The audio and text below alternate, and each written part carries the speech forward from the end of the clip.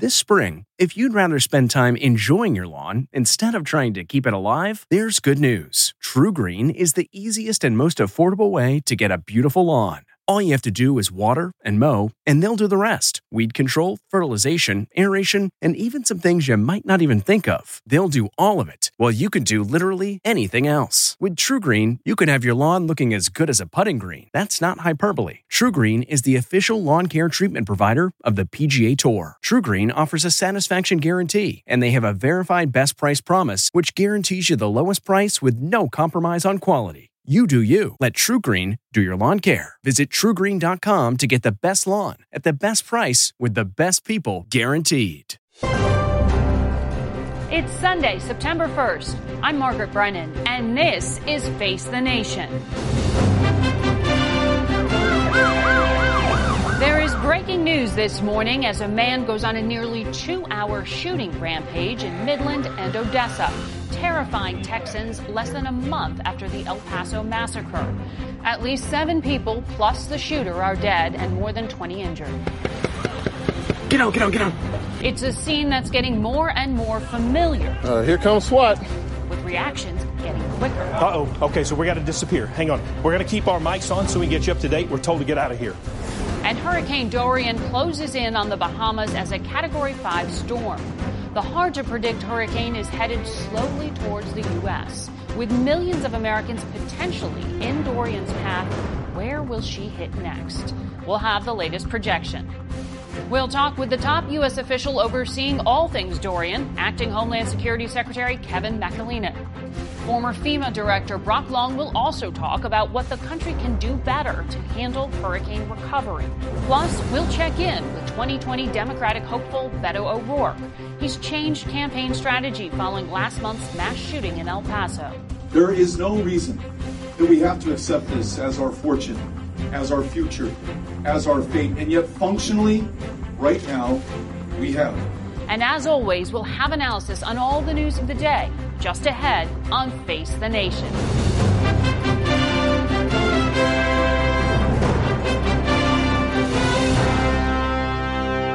Good morning and welcome to Face the Nation, where we are covering 2 big stories this Labor Day weekend. We begin with the shooting rampage in West Texas yesterday afternoon. CBS This Morning lead national correspondent David Begnaud is in Odessa. David?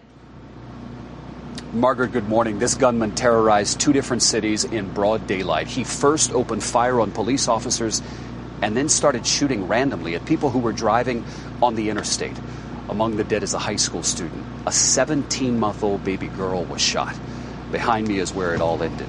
That's where you're going to see the police car and the mail postal service van as we zoom in. What happened, according to eyewitness video, is the gunman who had hijacked the postal service van was driving right for a police car when officers opened fire on him. Here's more on how it all started. The gunman at some point ditched his vehicle and hijacked a U.S. Postal Service van. And then he started shooting at people on the freeway. He's shooting them. The gunman was killed in a shootout with police. It happened right outside of a movie theater. 7 people are dead, not including the shooter. 21 are injured. Among the injured is a 17-month-old girl who was hit in the face with shrapnel. In total, 3 law enforcement officers were shot. 7 of the victims are listed in critical condition at a local hospital. This was a joint effort by just a multitude of departments to find this animal and bring him to justice. Okay, we're going to have to... The CBS affiliate here in Odessa, Texas, was forced to evacuate while they were on the air as police swept the area near one of the crime scenes. Okay, we're going to leave the setup. We're going to slip away just for a minute. We don't know what's going on. There is no word yet on a motive. Overnight, law enforcement officers worked multiple crime scenes throughout Midland and Odessa. You know, it's just about a month ago when we were outside that Walmart in El Paso, Texas, because 22 people were killed in a mass shooting there. The state of Texas has some of the most lenient gun laws in the country. And just recently, state lawmakers passed 10 new bills further loosening gun restrictions. Margaret, those new laws went into effect today. David Begnaud, thank you. And now to our other major story. Hurricane Dorian has been upgraded to a catastrophic Category 5 hurricane and is now threatening the Bahamas. CBS News climate and weather contributor Jeff Berardelli joins us from New York. Jeff? Margaret, this is about as strong as a hurricane could get. In fact, it's in the top 10 of hurricanes in terms of its wind. The winds are now up to 175 miles an hour. This is going to be a catastrophic storm for the northern Bahamas. We're zoomed in. Hurricane-force winds are now moving into places like Marsh Harbor and Abaco Island. And the strongest of winds are just offshore. It looks like it's going to be hitting the northern part of the island. These are the latest stats, and I can't believe how strong these winds are right now. 175 as it gets close to land.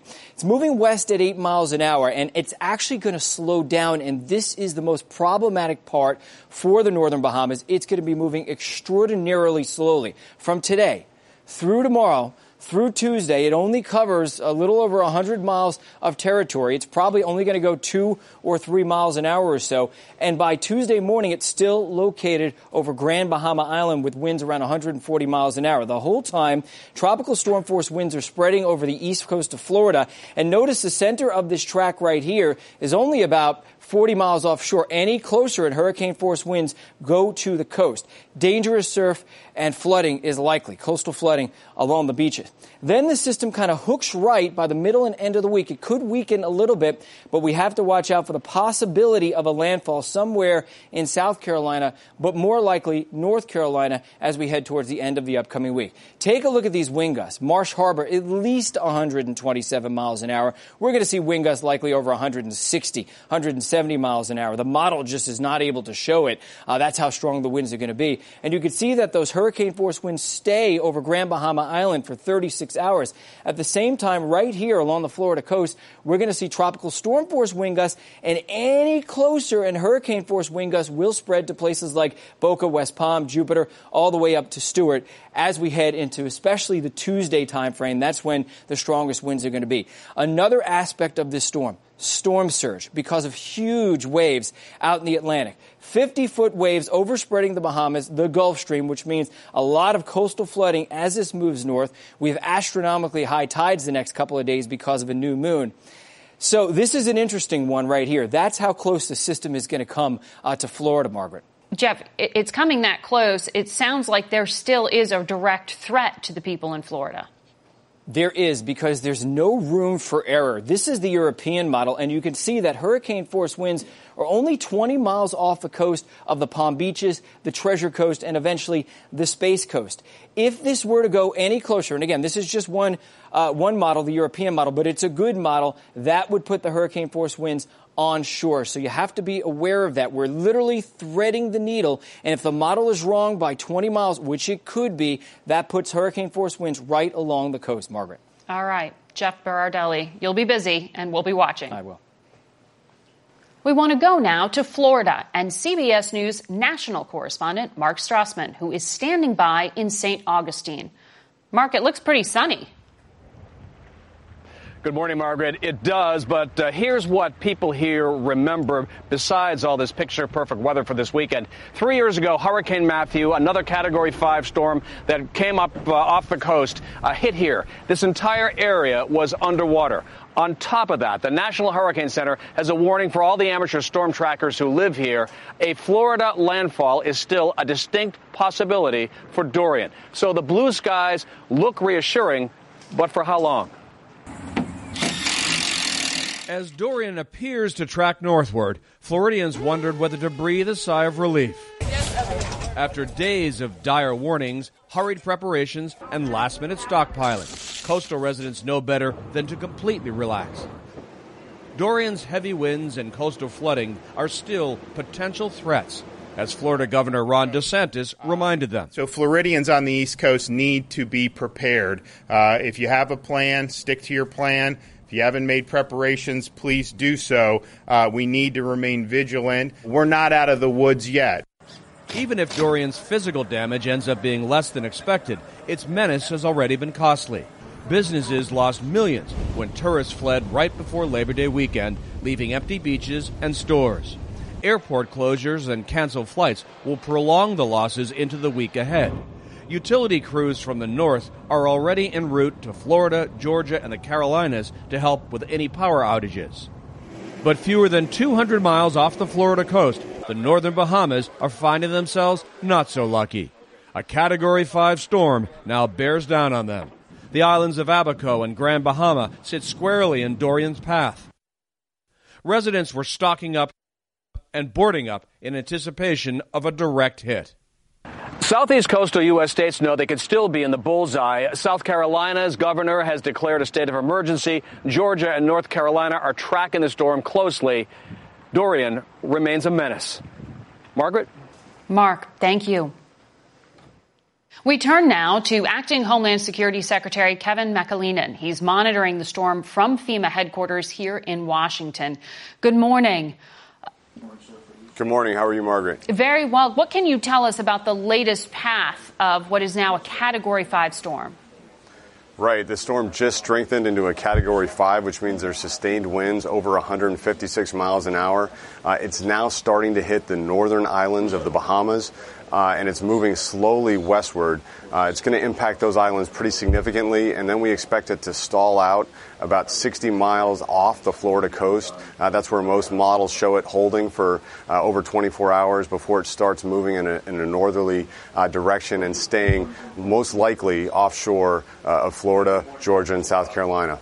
So you are not projecting landfall in the United States at this point? Correct, but that does not mean there's not going to be significant impacts from the storm. We expect to see hurricane-force winds lashing the coastline of Florida as soon as Tuesday. We expect a storm surge that's going to be significant and concerning, as well as a prolonged rain event as the storm makes its way north. How often are you briefing the president on this? Regularly. I briefed him yesterday afternoon. He's going to be here in a few hours with other partners from the cabinet to talk about our preparation. So it's a constant cycle, and you can hear we've got a very busy operations floor behind me at the National Response Coordination Center with the entire federal government response effort being coordinated with over 200 professionals trying to be as prepared as possible for any contingency with this storm.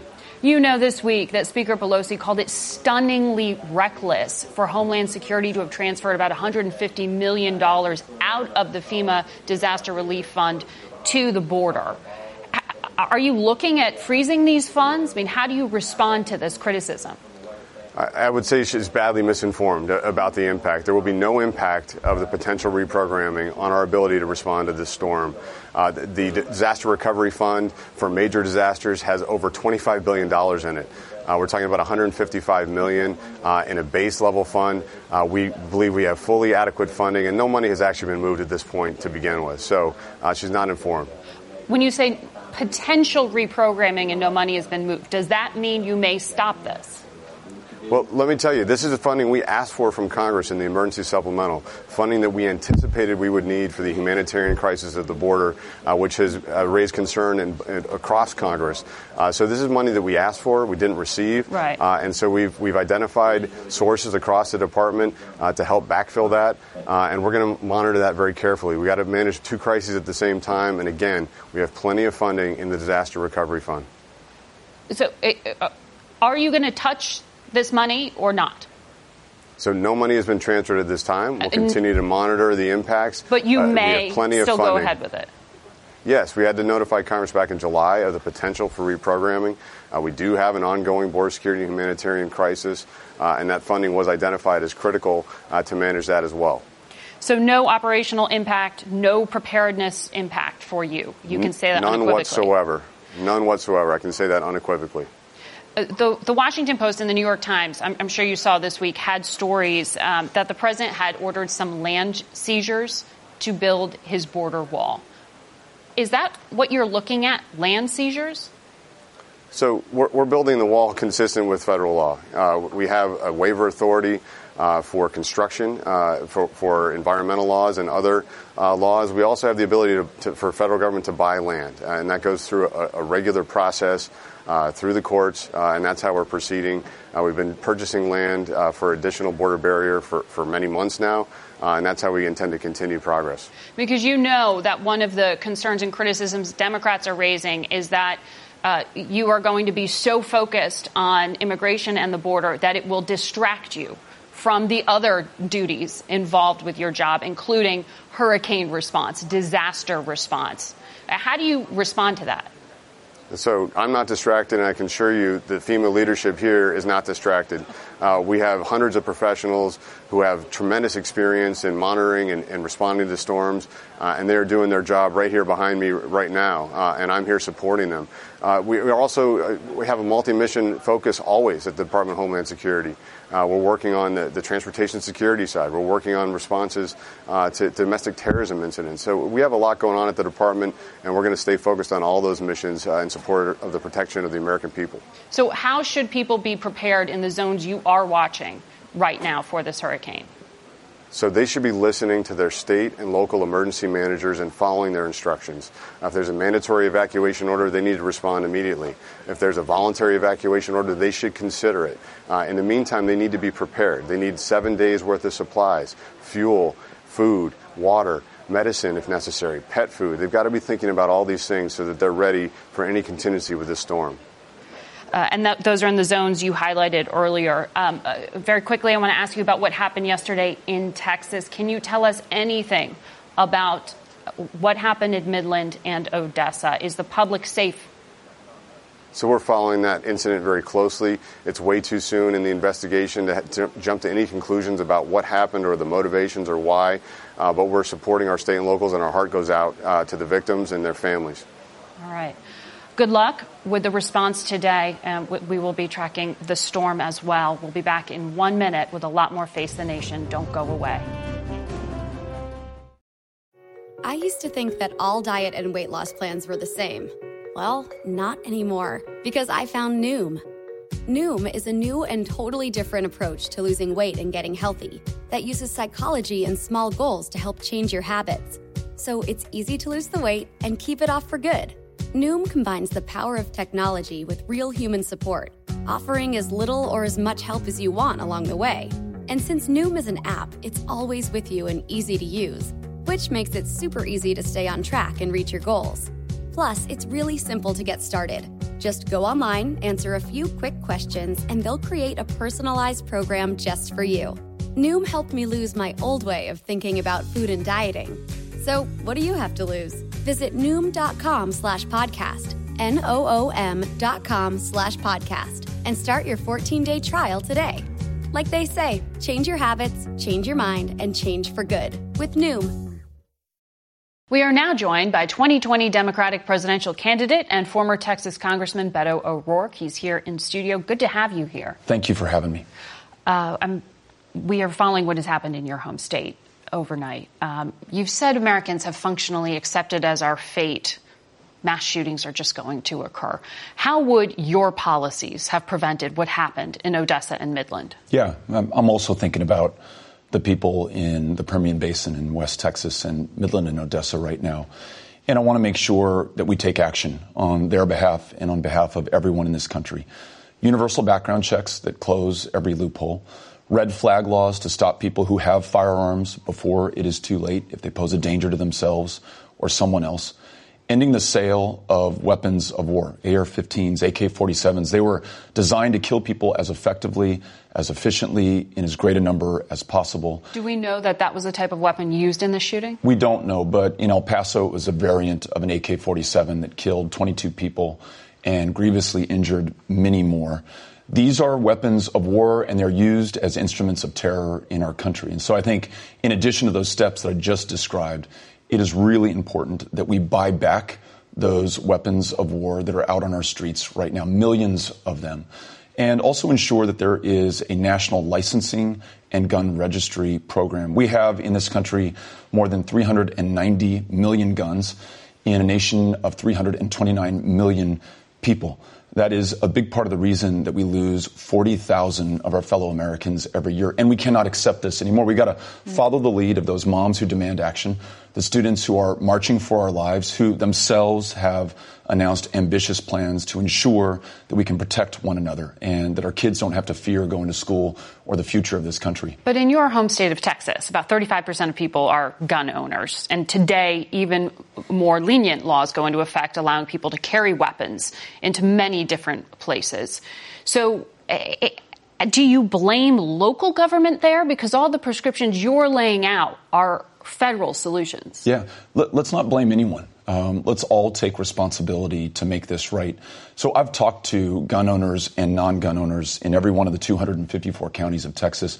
They're all there on universal background checks and red flag laws. I was at a gun show in Conway, Arkansas, talking to owners of AR-15s and AK-47s. Some of them were open to a mandatory buyback program. All of them agreed that we have a crisis and an epidemic of gun violence. But do you think public opinion in Texas is changing? I mean, in those places that have been seen as really impossible to change laws and convictions that are strongly behind the Second Amendment. I remember a woman in Brownwood, Texas, Republican, rural, conservative community, said, I was born with a .22 in my hands, but I also have more than 20 grandchildren, and I want to know whether you're going to represent them or the NRA.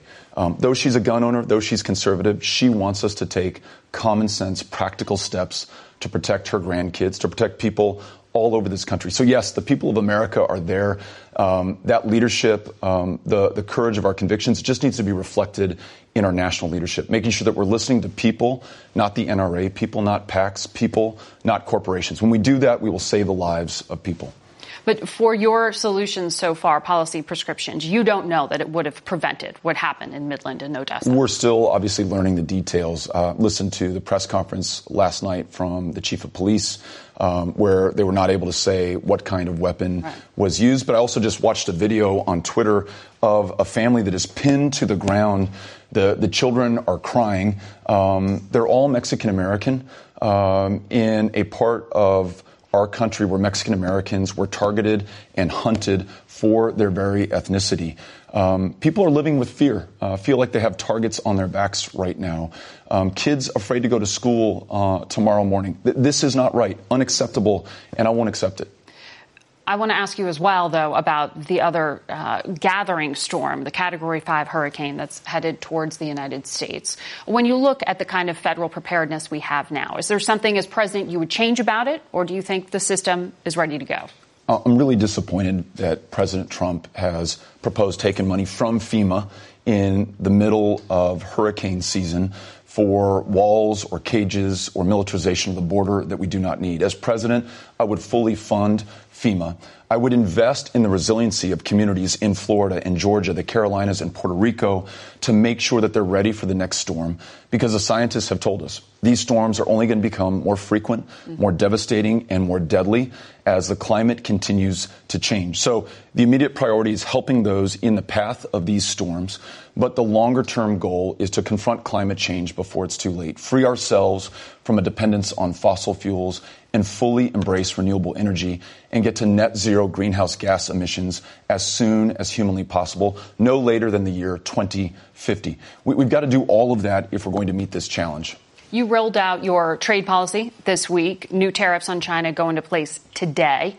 Is there a situation where President O'Rourke would ever use tariffs? As a last resort, these tariffs are punishing farmers across this country, destroying markets they've worked their entire lives, maybe their parents' lives as well, to open up, now lost to them and to their children.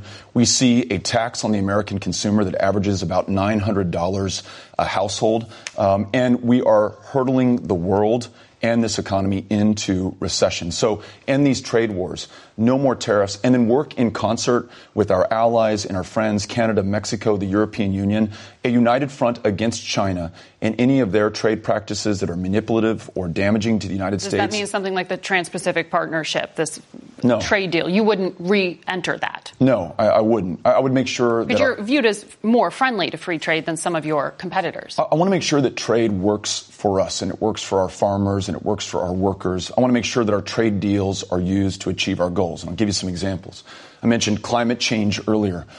This could be the platform for us to get the necessary concessions from trading partners to ensure that we don't warm this planet another 1.5 degrees Celsius. Trade deals could be the platform by which we ensure the dignity of working women and men all over the world. Make sure they're paid a fair wage and have working conditions that are safe for them. And it's also a way to make sure that we protect the human rights of our fellow human beings all over the planet. These are our values in this country. Let's use our trade deals to achieve them and make sure that we never do that at the expense of the American worker or the American farmer or the American economy. Beto O'Rourke, good to have you here. Thank you. Thank you. We'll be back in a moment. Memories make us laugh and cry. And sometimes cringe when we look back at our fashion choices. But in between flashbacks of bowl cuts and dad jeans, our memories are fading, and so is the old media that holds them. Hi, I'm Adam Baselogger. And I'm Nick Mako, and we're the founders of Legacy Box. Legacy Box is the easiest and safest way to preserve your family memories. Here's how it works. Fill Legacy Box with your outdated media. We professionally digitize and send them back on DVDs, thumb drive, or the cloud. Look, those forgotten home movies, VHS tapes, film reels, and photos are degrading right before your eyes. Experience peace of mind and enjoy reliving the glory days. Join more than 500,000 families who have already trusted Legacy Box. Save your memories today. Visit legacybox.com/save, and for a limited time, get 40% off your order. That's legacybox.com/save for 40% off. legacybox.com/save.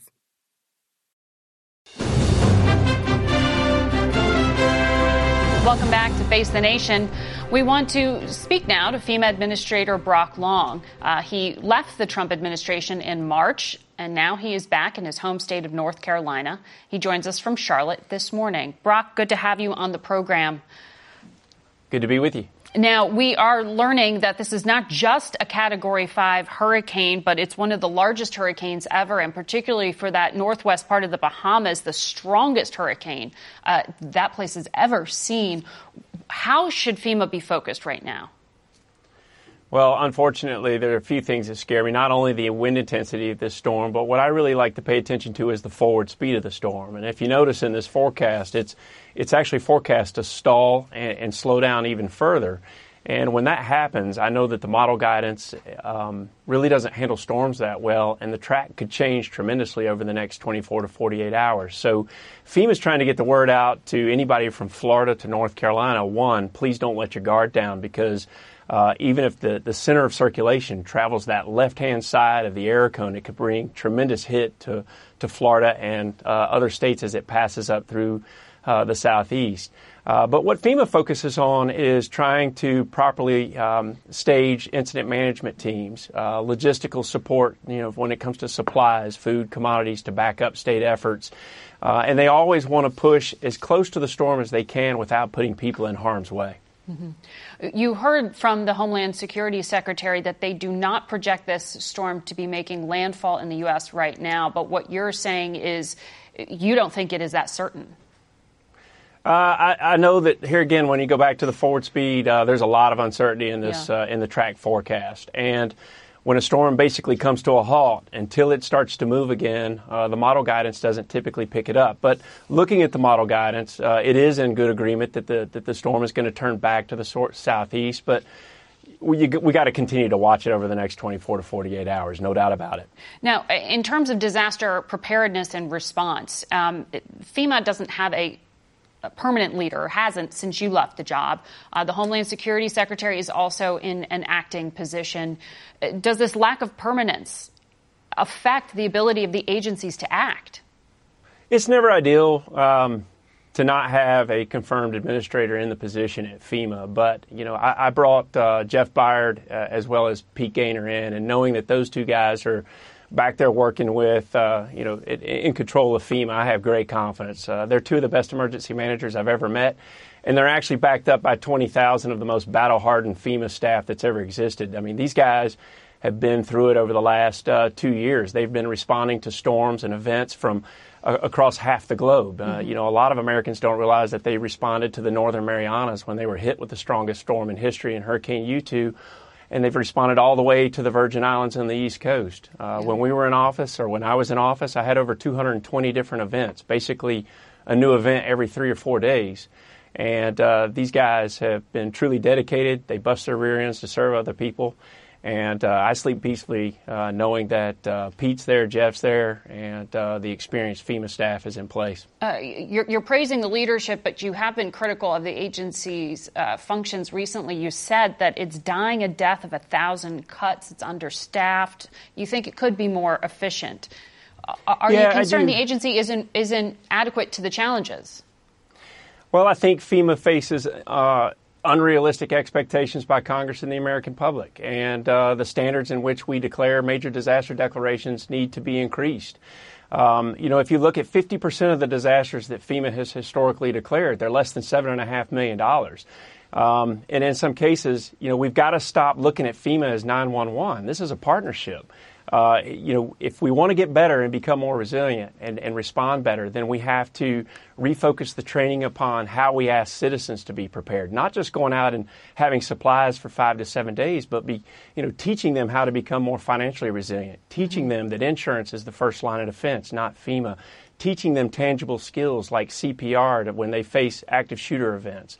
But we also have to bolster state and local capabilities. But more importantly, until Congress starts to incentivize putting building codes in place, land use planning in place, incentivizing states and locals for ensuring their public infrastructure, FEMA's job is impossible. So it wasn't a knock on FEMA.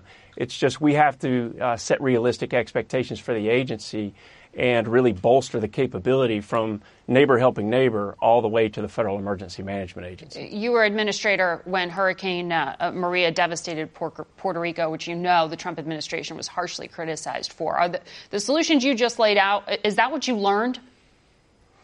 Well, the problem, what made Puerto Rico really difficult is because a lot of the infrastructure rotted and decayed over a long period of time, no doubt about it.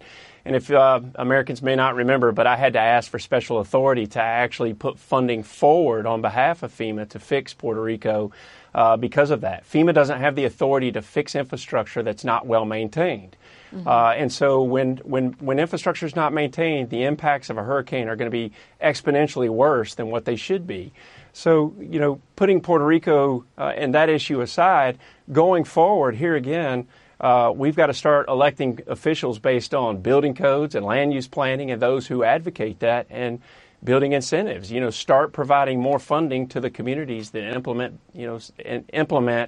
and uphold stronger building codes because they work. I know that you fought for funding for Puerto Rico. I think it's now $42 billion that Congress has approved to help Puerto Rico rebuild, and not all of it's been dispersed. But the president tweeted this week that Puerto Rico is one of the most corrupt places on earth, and said it's really a matter of broken politicians, corruption, and that the money is being sent to crooked politicians.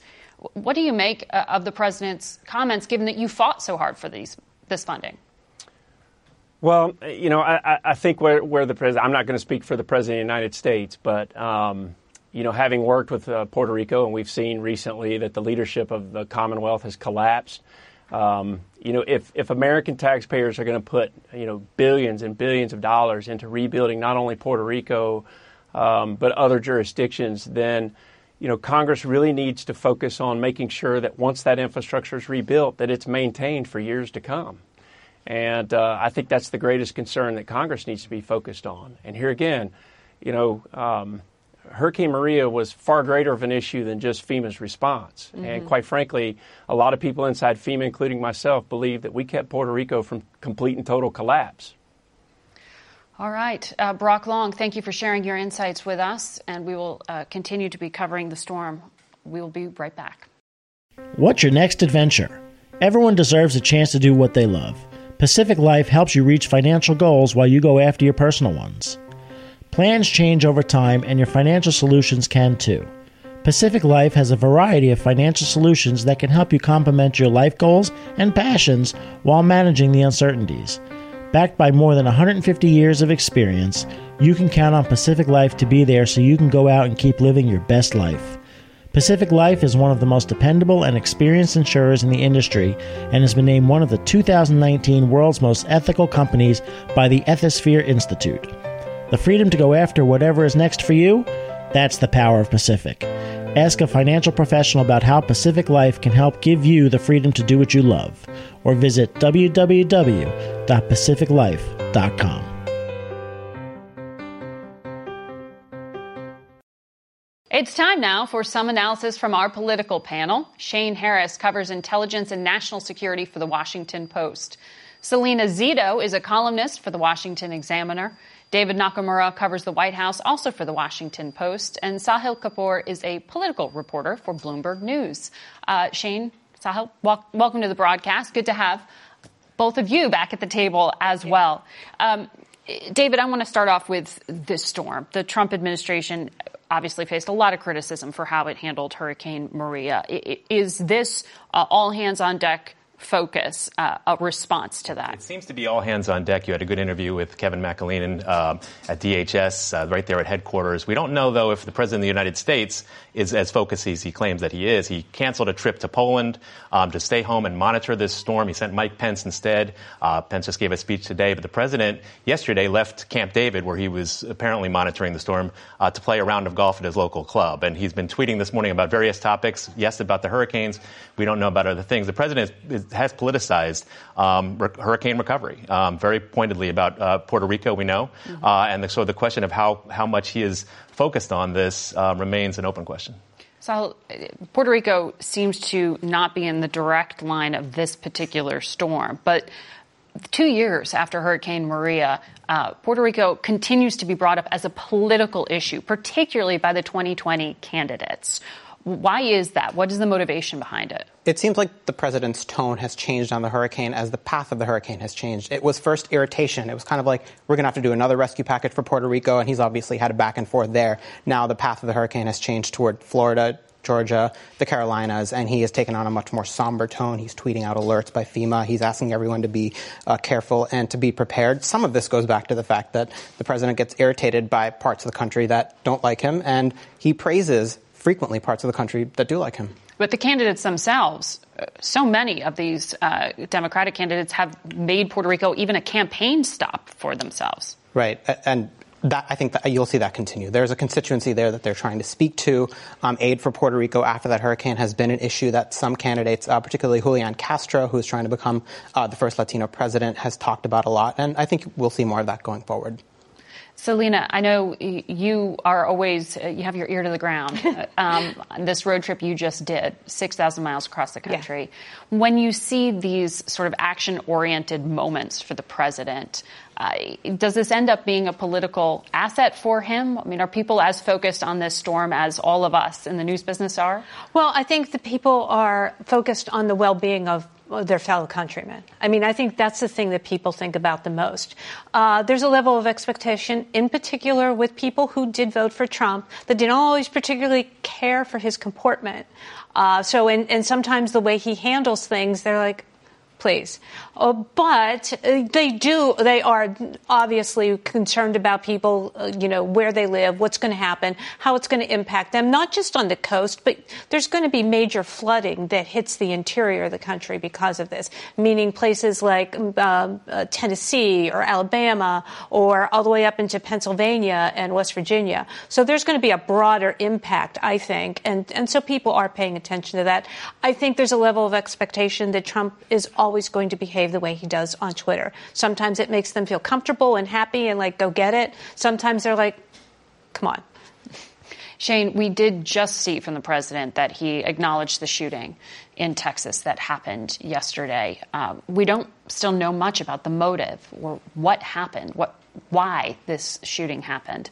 But are we going to relaunch this conversation on a national security basis, on a homeland security basis about gun legislation in a few weeks? Certainly, if we find there's any kind of motive that's connected to domestic terrorism, as there was in the El Paso case, yes, I think you'd see that debate kind of get reignited again. I mean, here we are sort of bookending the month of August with an attack at the beginning and another at the end. And it's another reminder at a time when it seemed like the wind had kind of gone out of the sails of that debate a bit when the president was deferring to Congress. But within the national security community and the homeland security world, there is kind of, I won't say a renewed focus on gun violence as a possible outgrowth of domestic terrorism, but people are starting to make those linkages that I think a lot of people on the operational level have been aware of for quite some time. So if you find that kind of linkage again with this shooting in Texas, then I would suspect, yes, it'll be yet another palpable example. Selena, Beto O'Rourke on the program argued that even in the state of Texas, there is a shift in sentiment, an openness, he argues, to gun control reform. Is that something you heard on your road trip? There definitely is. There is a sentiment about needing to do something. And I think people really struggle with understanding what that something is. I think that they believe in conversations that I've had, it does have to do with a different measure, a different sort of barrier to gun purchases or a background check. But it also, people also, they're really frustrated with how Washington handles it. They don't believe, everyone sort of is yelling at each other. And in the middle is this problem, whether it's guns or whether it's mental illness, or maybe it's a combination of all of a bunch of different things.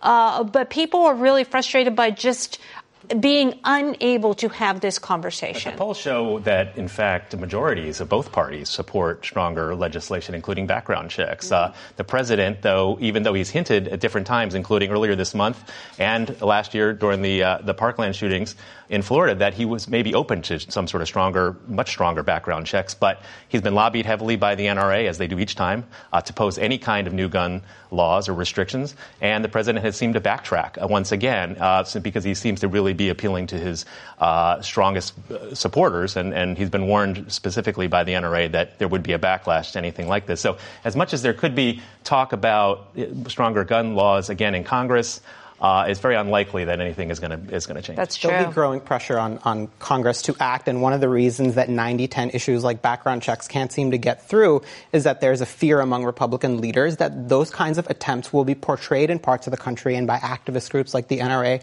as an existential threat to the Second Amendment. It's not about the specific issue. It's this mentality that vast swaths of the country have, that any attempt at gun control, no matter how popular, no matter how modest, is a step to ultimately taking away their guns. And we've seen a massive shift in the politics of guns, something like 30 points in the direction of stricter gun control since the Obama era, as mass shootings become more and more routine. Even banning semi-automatic assault weapons military style is now a 2-to-1 popular issue in the United States, which we hadn't seen before. Still, prospects for action are dubious right now. Shane, speaking of existential threats, we heard from James Mattis for the very first time since he resigned from the Trump administration. He wrote in a Wall Street Journal essay this week that what concerns him right now about the country are not our external adversaries, it's our internal divisiveness.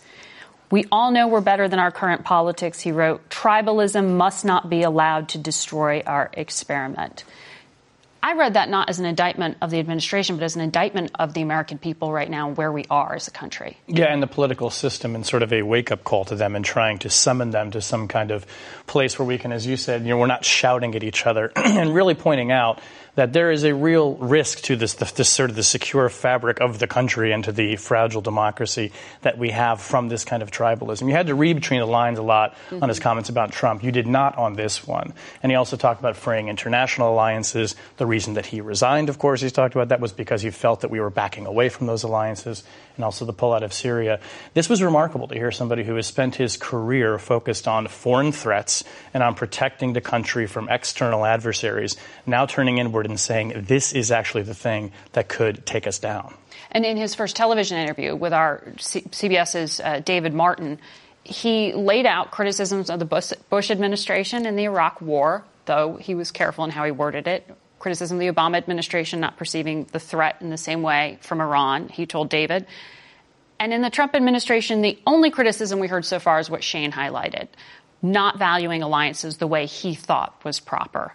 There seemed this expectation or disappointment among some, particularly Democrats, that he didn't come out swinging at the commander-in-chief. I think you see Democrats holding their hopes for, Robert Mueller and James Mattis of sort of coming out and very forcefully advocating for a position against the president and his policies. By resigning, he made clear that he doesn't support what the president was trying to do in places of the world, including Afghanistan. But more broadly, I think he made it clear that as a military man, he's not interested in impugning sort of a sitting president in that way. And as Shane said, you had to read between the lines in what he was saying. I think, though, this is a time where opponents of the president think you've got to take a much clearer stand, and that someone like Mattis has that gravitas to sort of break through beyond the partisanship to deliver that message. But once he does so, he becomes part of the partisanship that he's decrying. And Mattis I think he really nailed it in terms of understanding what's going on in the country. I've often said Trump he's not the cause of his presidency. He's a result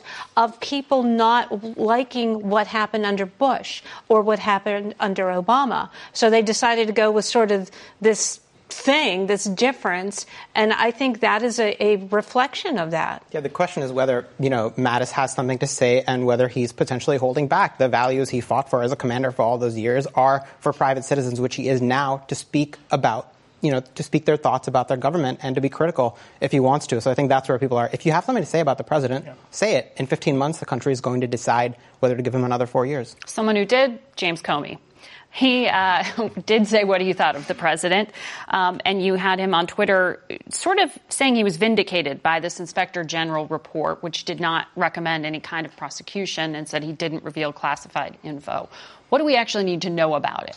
Well, it seems like this issue is so entrenched, public opinion is so calcified on the question of James Comey, the Russia investigation, everything leading up to it. The president has galvanized his supporters to doubt this entire narrative and to believe that there was a conspiracy against him.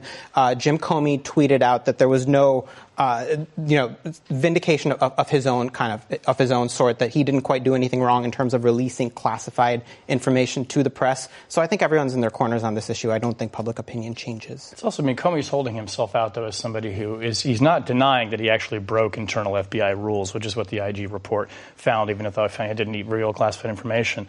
But he's essentially holding him out as someone who said, I saw something wrong that was happening, and I decided to do something about it. Now, the IG report excoriated him for that, essentially saying that he decided he was the one who could break the rules. It really sort of implicitly cast him as this kind of self-righteous figure, which a lot of Jim Comey's critics have said. Mm-hmm. He has very much the opposite of Jim Mattis, has been willingly casting himself as the voice of kind of sane government that's attacking the president, and it has pushed people farther into their camps. Right. Jim Comey's not convincing anyone that wasn't already with him. Right. You see, Trump. David, sorry, I have to leave it there because we have a very important report from Syria we have to get to in just a moment. Are you having trouble sleeping? NFL players have been coached. Blue light from smart devices, it can affect your sleep. They'll even wear blue blocker glasses in the evening for improved sleep. Others will try tart cherry juice in smoothies. Not only can it help fight inflammation, but to help you sleep, it's got high amounts of natural melatonin that's beneficial for sleep. The other night, my girlfriend told me I was snoring way too much and even the earplugs weren't helping. So the next day, she took me to the Sleep Number store, because if I was snoring, at least she could get a good night's sleep on a Sleep Number bed. Sleep Number beds allow you to adjust on each side to your ideal firmness, comfort, and support. The Sleep Number 360 smart bed senses your movement and automatically adjusts to keep you sleeping comfortably through the night. With Sleep IQ technology inside the bed, it tracks how you're sleeping so you can know every morning how well you've slept and gain insights for your best sleep. Experience the smart, effortless comfort of the Sleep Number 360 smart bed. Find your competitive edge with proven quality sleep from $999. Sleep Number is the official sleep and wellness partner of the NFL. You'll only find Sleep Number at one of their 575 Sleep Number stores nationwide. Find the one nearest you at sleepnumber.com/cadence. That's sleepnumber.com/CADENCE. Sleep Number.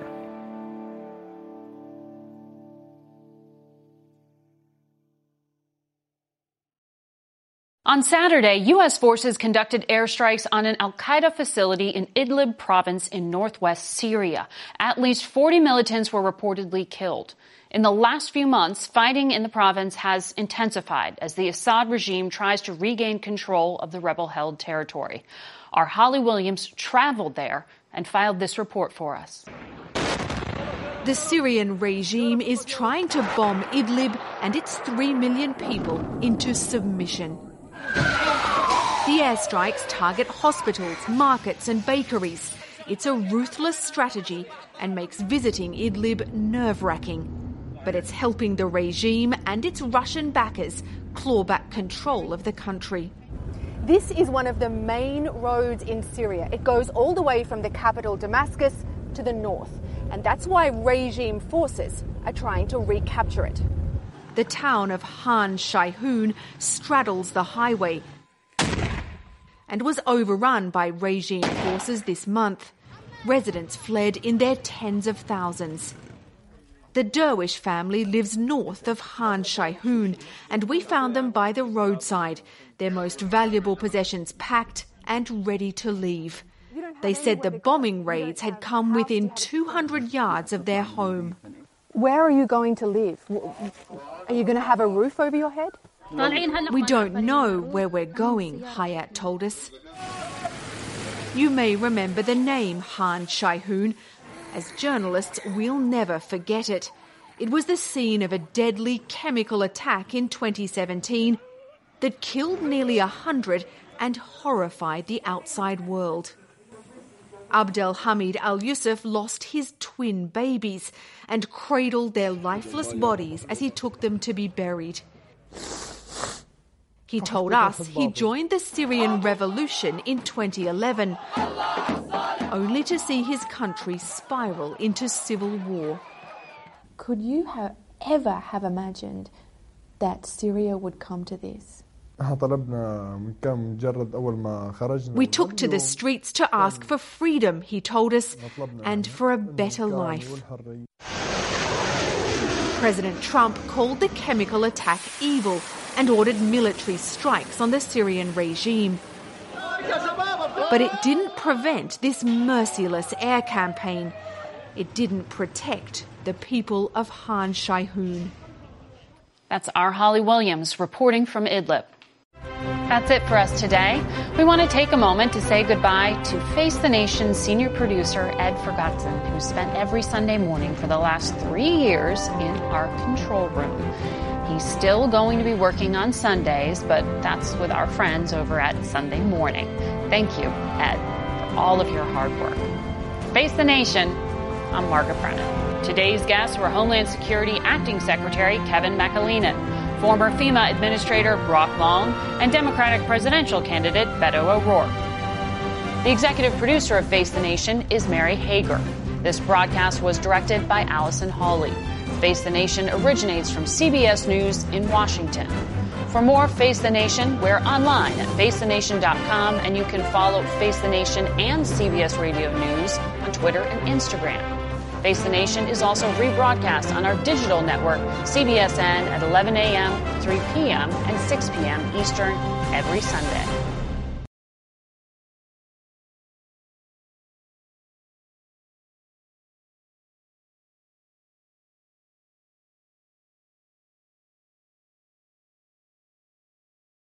If you like Face the Nation with Margaret Brennan, you can listen early and ad-free right now by joining Wondery Plus in the Wondery app or on Apple Podcasts.